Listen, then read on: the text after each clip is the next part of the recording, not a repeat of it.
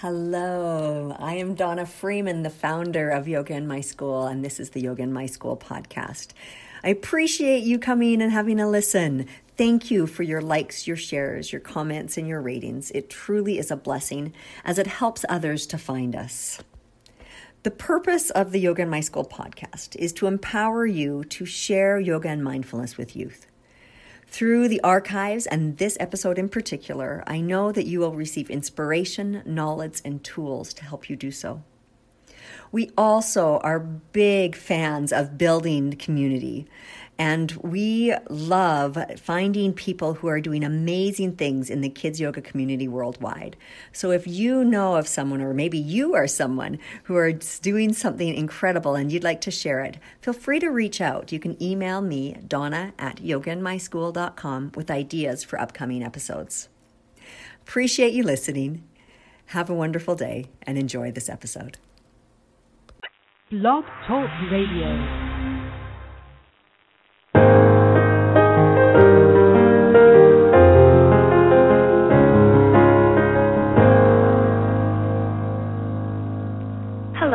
Welcome to the show. My name is Donna Freeman, the host of YogaInMySchool.com, and we're going to spend a fabulous next 30 minutes with you. We are really excited about the show today because we've been trying to have this particular guest on with us for about the past 6 months, and we've been shucking and jiving with a convenient time, and we finally had success. Yay! And we're thrilled that you are here to join us for this show entitled Yoga and Mindfulness in Schools. But before we get into all that good stuff, I want you to think back about 10 years ago. Put yourself back in 2002 and what you were doing then. And consider how many children or schools or youth knew about yoga or mindfulness. And I know that in 2002, I taught my first formal kids yoga class. And it's amazing when you think about just how far we've come in 10 years with research, with accessibility, with training, and so much more. And our guest today is one of the people who has been leading the charge with that.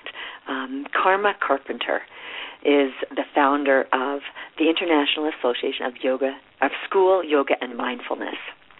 And she has a background in integrative medicine, healthcare, and education administration. And she really helps all of us balance the fine details and helps to humanize the science and coordinates everybody as they strive to bring mind-body tools and programs to schools and to youth and to children. Welcome, Karma. Thank you, Donna. Thanks for doing the show today with us.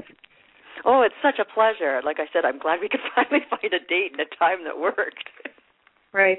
I'm having someone trying to reach me who needs to be on the phone with us, and that's Dee Marie. I'm hoping she's listening. Her program out of Colorado, of course, had research on it by Harvard. It's the bullying prevention yoga. So, Dee Marie, please call into the show so we can talk to you. She's trying to call me into the show. All right. So I'll give everybody the show phone number if they'd like to call in. It is 646-721-9173, and this is live internet radio, so sometimes things don't always run smoothly, but we do our best, and we love to hear from you.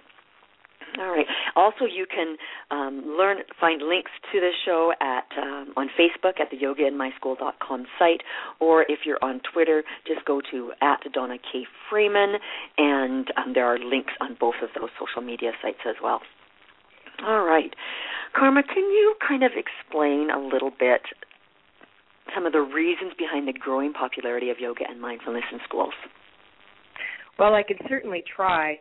Certainly, culture change is one of the biggest reasons. It's generational. Consider that we have the let's move generation being taught by the be here now generation. Pretty fun, meaning that the mind and the body are meeting in the schoolroom. Also, there are some real specific reasons. One is that bullying prevention research I mentioned that Dee Marie's going to call in. Dee, call in. Tell us about that. She's got limited time. The ADD research, the anxiety and depression research, the research on sensory health, which of course relates to the, quote, autism epidemic, the shortage of clinical support staff in schools, I've been working in schools over 25 years, and certainly anyone who's been in schools that long knows we've just seen the trickle of support staff out of schools with the budget cuts. Certainly the leverage of the holistic health movement, the public in America in particular is spending out of its own pocket to find those holistic mind, body, spirit remedies. There are some other things I think, maybe I'll say more later, but sort of the perfect storm. Schools are in crisis, and we know, you think of that symbol for crisis being danger meets an opportunity. So it's kind of a perfect storm for the development of mind-body tools in schools. All right. So tell people a little bit just about yourself, because you really are a proponent for bringing yoga and mindfulness to schools. But what is your personal and professional background, which kind of brought you to where you are today? Well, Donna, my story is, it coincides with the development of this movement. In fact, you really can't separate the two of them.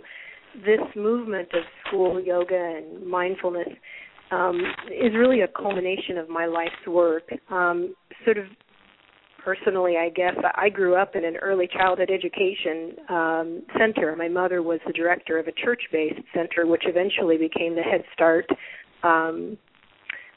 learning center in the small farming community that I grew up in. I was introduced to yoga by my grandmother in childhood early, and then later on by a chiropractor who was quite a pioneer back in the Midwest in those days. I was not allowed in high school to take physical education class because of a complication with my health, and that began my interest in different ways that students, what we would now know from special ed law to be called adaptive phi ed, or physical education classes that are appropriate for all students, no matter what their ability level is. Well, I'm just going to interrupt you there because I've got Debbie Cohen on the line, and maybe you can just tell us a little bit about who Debbie is and why we should be listening to her. Speaking of Phi Ed, Debbie Cohen, Boston Public Schools Project. She was, I should let Debbie tell you about herself, but she knows a lot about Yoga Ed. She knows a lot about Harvard's research. Debbie can tell us a lot about how to get Phi Ed programs started in inner city public schools and how to make them work. Hey, Debbie, how's it going? Great. I'm calling you from the Boston Teachers Union School. And after teaching at the Jeremiah E. Burke School here in Boston. And I'm happy. Well, we're happy to have you. Debbie, tell us a little bit about your work with research and such and professional development. Okay. Let's see. So it's kind of a burning passion to bring yoga in the schools, and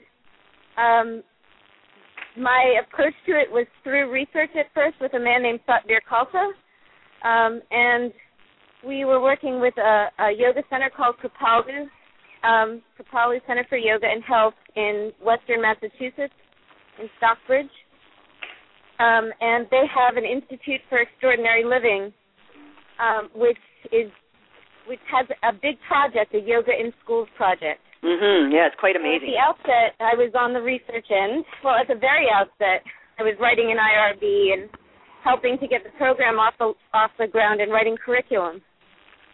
And then I got trained to be a Kripalu yoga teacher. I was my background is several other teacher training. Over 14 years prior to that training, so for 3 years I worked with the Institute for Extraordinary Living, and my interest, my personal strength is not research. It's not my interest. It's not my passion. It was something.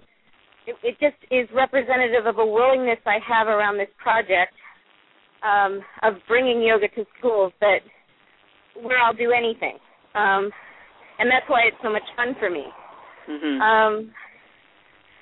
So the research is going, the program is up and running, and now I did teach in it when we brought in a Boston-based school. But several years ago, when we did bring in, last year, when we did bring in the Boston school, the principal investigator, Slatner Khalsa, wanted to choose a school that represented the demographic norm. But I had thought we were going to work with the Boston Public Schools. And when the project took a left turn, I taught that year at Waltham High School, which was great. But my heart was in the Boston Public Schools. So I contacted those schools. Debbie, I'm sorry to cut you off, but I know Donna's going to do it any moment, and I want to be sure and mention what a good job Debbie's done in so many realms of this work, Donna. She just mentioned the IRB process, which anyone who's worked in higher ed knows that's a very hefty project. To even get a research project off of the ground, you have to go through a lot of scrutiny, and your project has to be approved and funded and all the rest. Debbie's also been involved in the fundraising end of keeping her program actually funded to happen in the Boston Public Schools.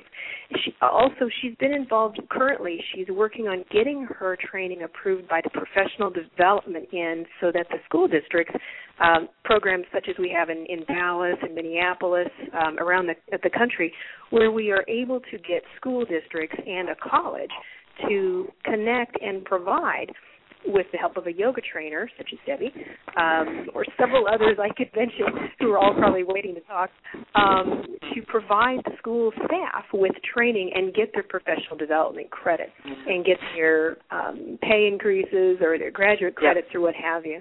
Yeah, you've really touched on a lot of major issues that people are looking at about the training, about getting research, about funding. I've got another caller. I'm not too sure just who it is, so I'm just going to open the mic here, and we're going to find out who you're calling from. Area code 313. That is Dee Marie, also another Harvard-based research project. Debbie, thanks for calling in. I bet she's going to flip us to another caller. Hello, caller 313, area code? Hi, this is Ryan McGraw. Oh, Ryan McGraw, right on. Ryan, thank you so much for calling in. Ryan was recently with the National Center for Physical Activity and Disability, NCPAD, which has been out of University of Illinois at Chicago. And Ryan and I did an interview a while back about adaptive Phi-Ed. So interesting that Ryan would call in now and share a word with us. I know we don't have much time, but Ryan, tell us about your work on your training manual for cerebral palsy in schools. Well, I'm in the process of putting together a manual for people with CP and yoga, and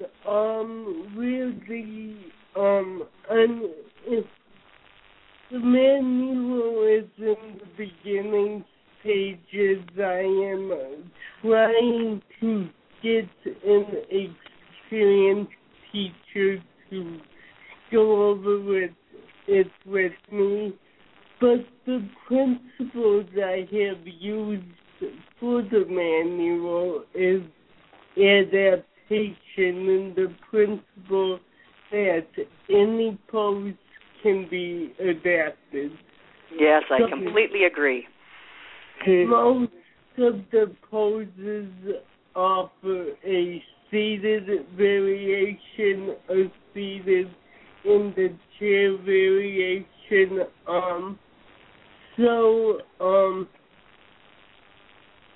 I wanted to offer something for people with CP.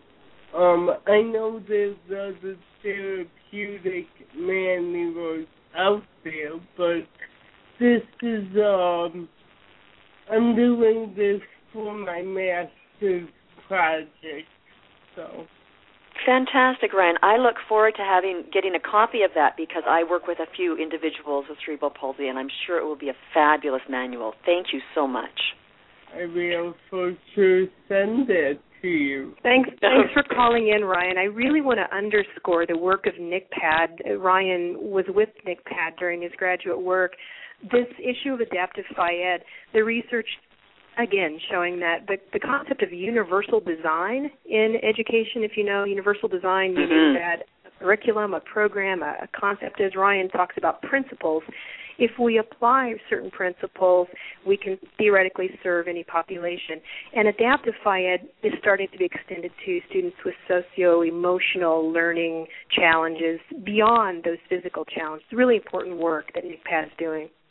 Fabulous. Well, we've got another caller here, and caller at area code 303. Hello. There's Dee Marie. Dee Marie, thanks for calling in. I know you're busy. Tell us, I think what everyone wants to know is, how does yoga work to prevent bullying, and your Harvard study with the Department of Public Health there? Tell us, how does it work? Can you hear me? I'm not sure if I'm logged in with this or not. You're good to go. Okay, great.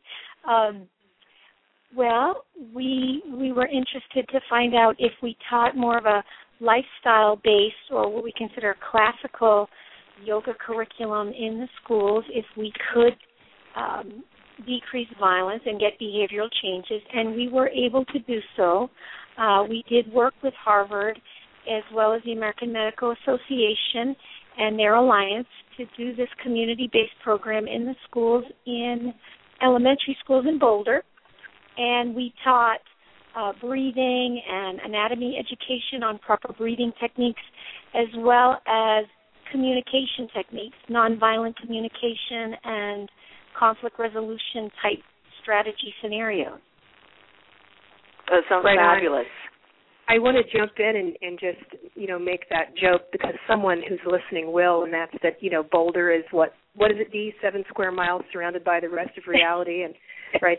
So, and people will laugh, and maybe that just works in Boulder. Actually, the fact is, Donna, as you know, you've seen a lot of the research that's coming out, we have the same results happening around the country. That's not necessarily specific to that demographic.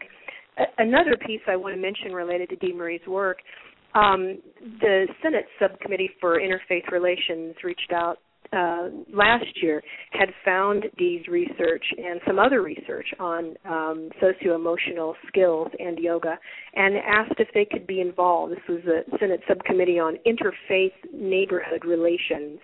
And we know that another leader, Father Thomas Ryan, who is, I believe it's the Interfaith Relations Ecumenical Office, and also in D.C., has done a lot of work with Kripalu and is a yoga instructor, and addresses this bit about the need for nonviolence in training in schools to transcend any kind of spiritual tradition, any limitation in our thinking in that way. So Dee's work is really pioneering, and I'm really glad she called in. Yes, well, and I know that when I saw that you were here, Dee Marie, I was like, yay, because I want to have a show just with you. So we'll have to arrange that at a later date so we can talk about bullying and yoga and how they work hand in hand. But thank you so much for calling in. Thank you so much. Calming Kids, Creating a Nonviolent World. Thank you. I'm going to give her another plug there. Please do go to Dee Marie's site. We'll make sure and know that if you can go to the K12yoga.org site and find Dee Marie's site as well. Calming Kids has trainings all over the country. Dee Marie is a behavioral health clinician as well, and so her trainings can serve in school districts to meet those continuing ed requirements for staff and behavioral support staff and the like. So, yes, please do check out Dee Marie's website. All right. So we've talked a lot with each one of these guests, as well as with yourself, about there's quite a bit of research now that are supporting the claims of the benefits that yoga and mindfulness bring to staff and students. But can you tell us a few of, what are those benefits? If somebody's going, well, why would I want to do this in my school? It sounds like a lot of work. Mm-hmm. Yeah, well, I can tell you one thing is a couple of my favorites I'll be sure and mention, but I'd like to point to someone who's really a good bibliographer, and that's Jim Gillen of Yoga Calm. If you'll go to yogacalm.org and check out Jim's bibliography. We also have a bibliography on K12yoga.org, and there are several other sources of exhaustive lists of research. But some of my favorites are the current study that's happening with Penn State Prevention Center, which is, of course, Dr. Greenberg, Mark Greenberg, and who's also connected with the Garrison Institute, Tish Jennings, and the CARE curriculum for, early childhood education and staff development. So I'm kind of rambling on a lot. But what the Holistic Life Foundation yoga program, which is a Baltimore-based schools delivering yoga training in middle schools, et cetera, alternative schools, the most important piece to really focus on is that what they're finding is anxiety and depression are reduced. And people say, well, other things could reduce anxiety and depression. Sure, and often they do. There are reasons that we want to do specifically those two reductions. Both of those states lead to reduced cognitive performance. If you're really anxious or really depressed, you're just not going to do as well in school. So that's a no-brainer. Why yoga, people say? There was a story that came out recently. Lisa Flynn in her Childlight Yoga website did a good job covering it. A pediatrician made a comment, well, it's yoga is like putting a Band-Aid on you. Well, certainly it is not addressing the whole crisis in schools, but the research shows us that in this time, in this culture where we have such overstimulation, children have to learn how to discern. And it sounds like a Dr. Seuss, but I've heard someone use it in their program, learn to discern. Amongst all of the stimuli that they have to focus on, how are they going to learn what we as adults are even challenged to do, which is to focus on one thing at a time. So plenty of research out there. NYU study right now, I wish Ann Buckley-Reen would call in. She has an interesting bit. She has an occupational therapy background, self-regulation, which leads to the classroom management, Donna, question that you had also for me, which was self-regulation. Again, I point to the work of the Garrison Institute, people like Parker Palmer, who for many years have talked about the inner life of the teacher. The relationship, Dr. James Comer, the Comer method at school leadership, the community, the health and the relationships of a community, of a school culture, shape the achievement and the health of students and staff alike. So the NYU research around learning readiness, we hear a lot about learning readiness in early childhood. And sometimes we don't realize that learning readiness applies also to the ability to teach, to show up ready to teach. As anyone who's been a teacher knows, teaching is also a learning process. And that learning readiness is a daily event, that we can create a state of self-regulation where we are ready to learn every day, every new period, every new class, every new subject. So let's see, what's another one? Oh, I want to throw in the Wisconsin Center for Investigation of Healthy Minds.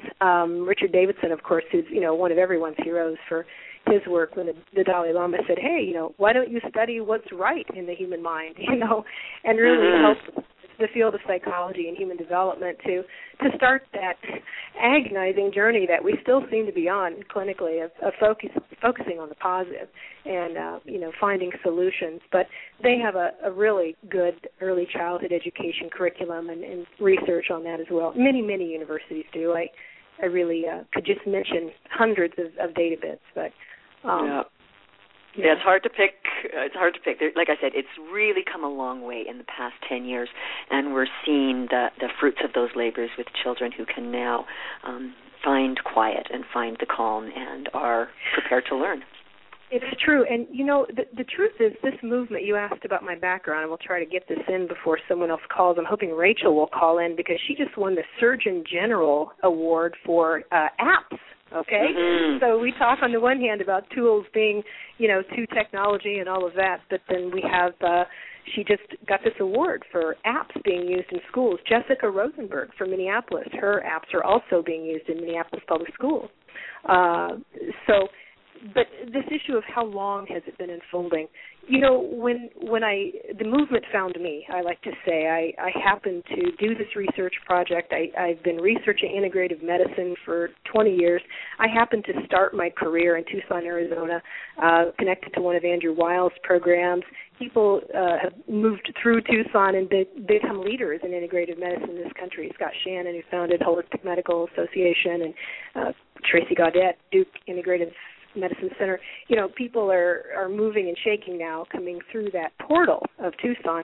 We were doing things in Tucson like drum therapy in nursing homes and Reiki in schools and yoga. Now, we weren't doing it with a lot of high visibility, of course, but this was back in the late 80s, early 90s, where we had that fertile ground to try things. And so I was very fortunate to be a young professional, behavioral health professional. I'd gone also to acupuncture school and really had a lot of leaders, some mentors to support trying new ideas, quote unquote.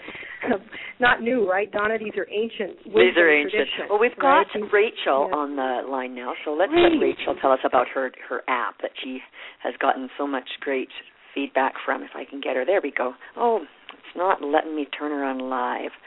Let's see. I may have to. There we go. Rachel, how are you? Hi. I'm turning you off so there's no echo. How are you?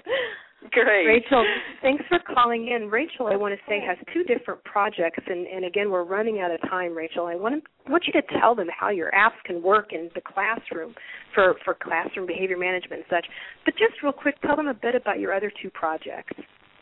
Okay. Well, I'm part of two projects. I got certified in yoga through a yoga school called Holy Yoga, which is connecting faith and the yoga practice, and Father Thomas Ryan was one of our resources and teacher. So it was really great to hear you mention him, Donna. And so that program is a nonprofit ministry, and it's just sharing the yoga practice and the discipline, much like prayer, and teaching children the Bible through movement and breath. And so we have a DVD for that, and kids' scripture cards, and sharing faith through yoga, which is amazing. And then Kids Holy Yoga, I call it my public school-friendly project. I'm co-creator with two other partners, and it's basically creating yoga, art, and healthy technology as a tool.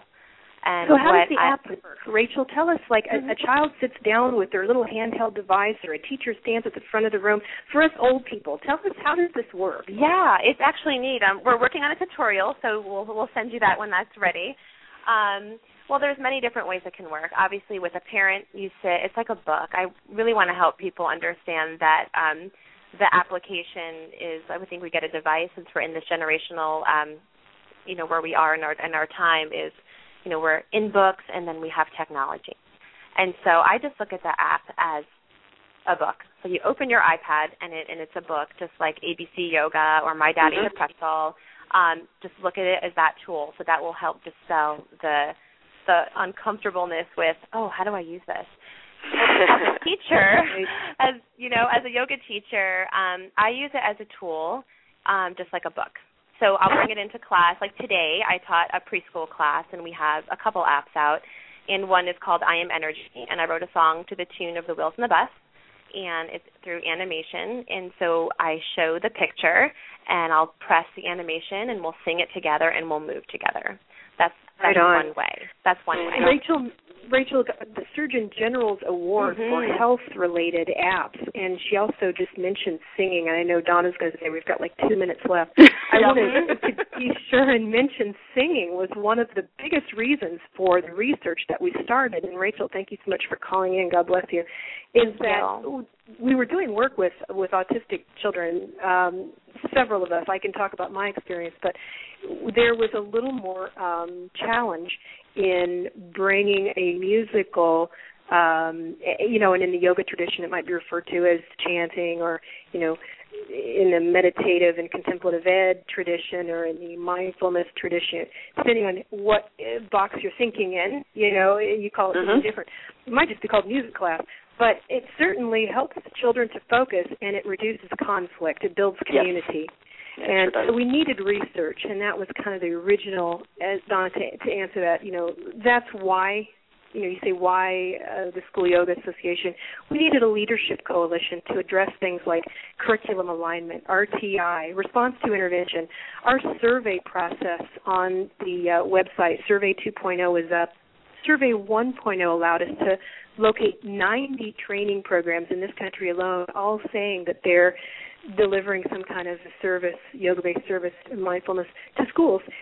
Many of them, when they take the survey, say, I didn't realize that you could connect it to professional development, or what is response to intervention?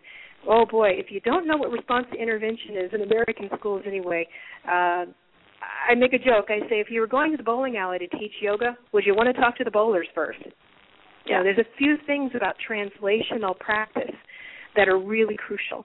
So we didn't talk about the nature of research very much here.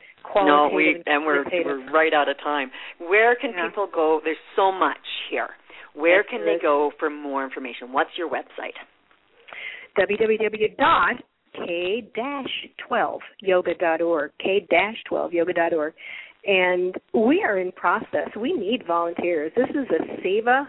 This is a spirit-run organization. This is a movement. This needs people who can serve as a leadership council. And so if you've got some time to give, please get in touch. Our website needs help. Okay. Well, thank you so much. It's been wonderful to chat with Karma and all of the guests who have phoned in. I appreciate your time and your energy in doing what you're doing in your own area. I do want to let everybody know about an upcoming training webinar that Yoga in My School has partnered up with Barbara Ginny of Body Logique, and we're doing a yoga for children with autism coming up on Thursday, April 12th. And we had had Barbara on the show last year as our guest for a yoga with autism last April for honor of Autism Awareness Month, and she's joining us for this fabulous 1-hour evening. It airs live April 12th, 8 p.m. Eastern and 5 p.m. Pacific. And you can find that at the Yoga Classroom tab, yoga or webinar registration on yogainmyschool.com. Thank you for joining us. There is such a wealth of information in the yoga and mindfulness in schools community. Please listen to the archives of our interviews. There's many of the leaders in the yoga and mindfulness community there talking about in depth about their own organization and what they do, and you can find those interviews on iTunes. Just type in under podcast Yoga in My School, and be sure to follow us on Facebook. Thank you for joining us. Have a fabulous day.